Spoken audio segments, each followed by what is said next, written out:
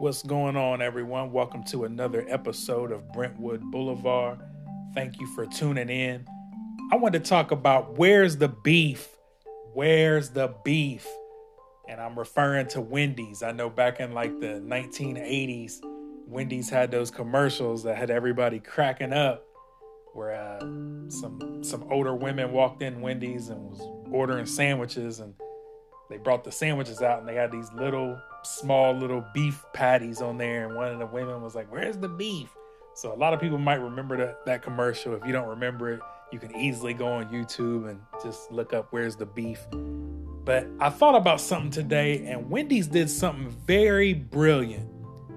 A couple weeks ago, Wendy's announced that there was like 80 or more of their stores had ran out of beef, and Wendy's made a huge announcement about it.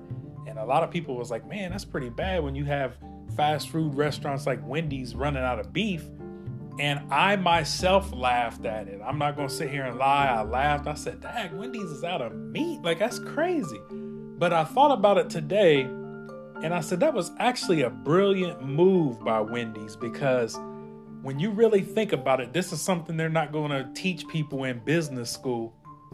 It was a brilliant move because think about it.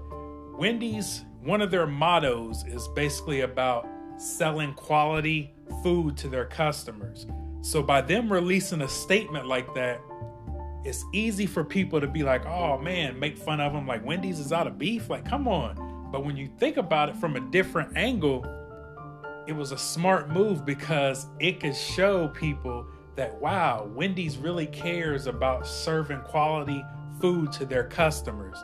So really, it's a win for Wendy's because they can go at it from the angle like, hey, we really care about the quality of the food that we're serving to people, and we want to stand behind that quality and serving quality food and quality service to our customers. So it shows that we really care about what we put out there.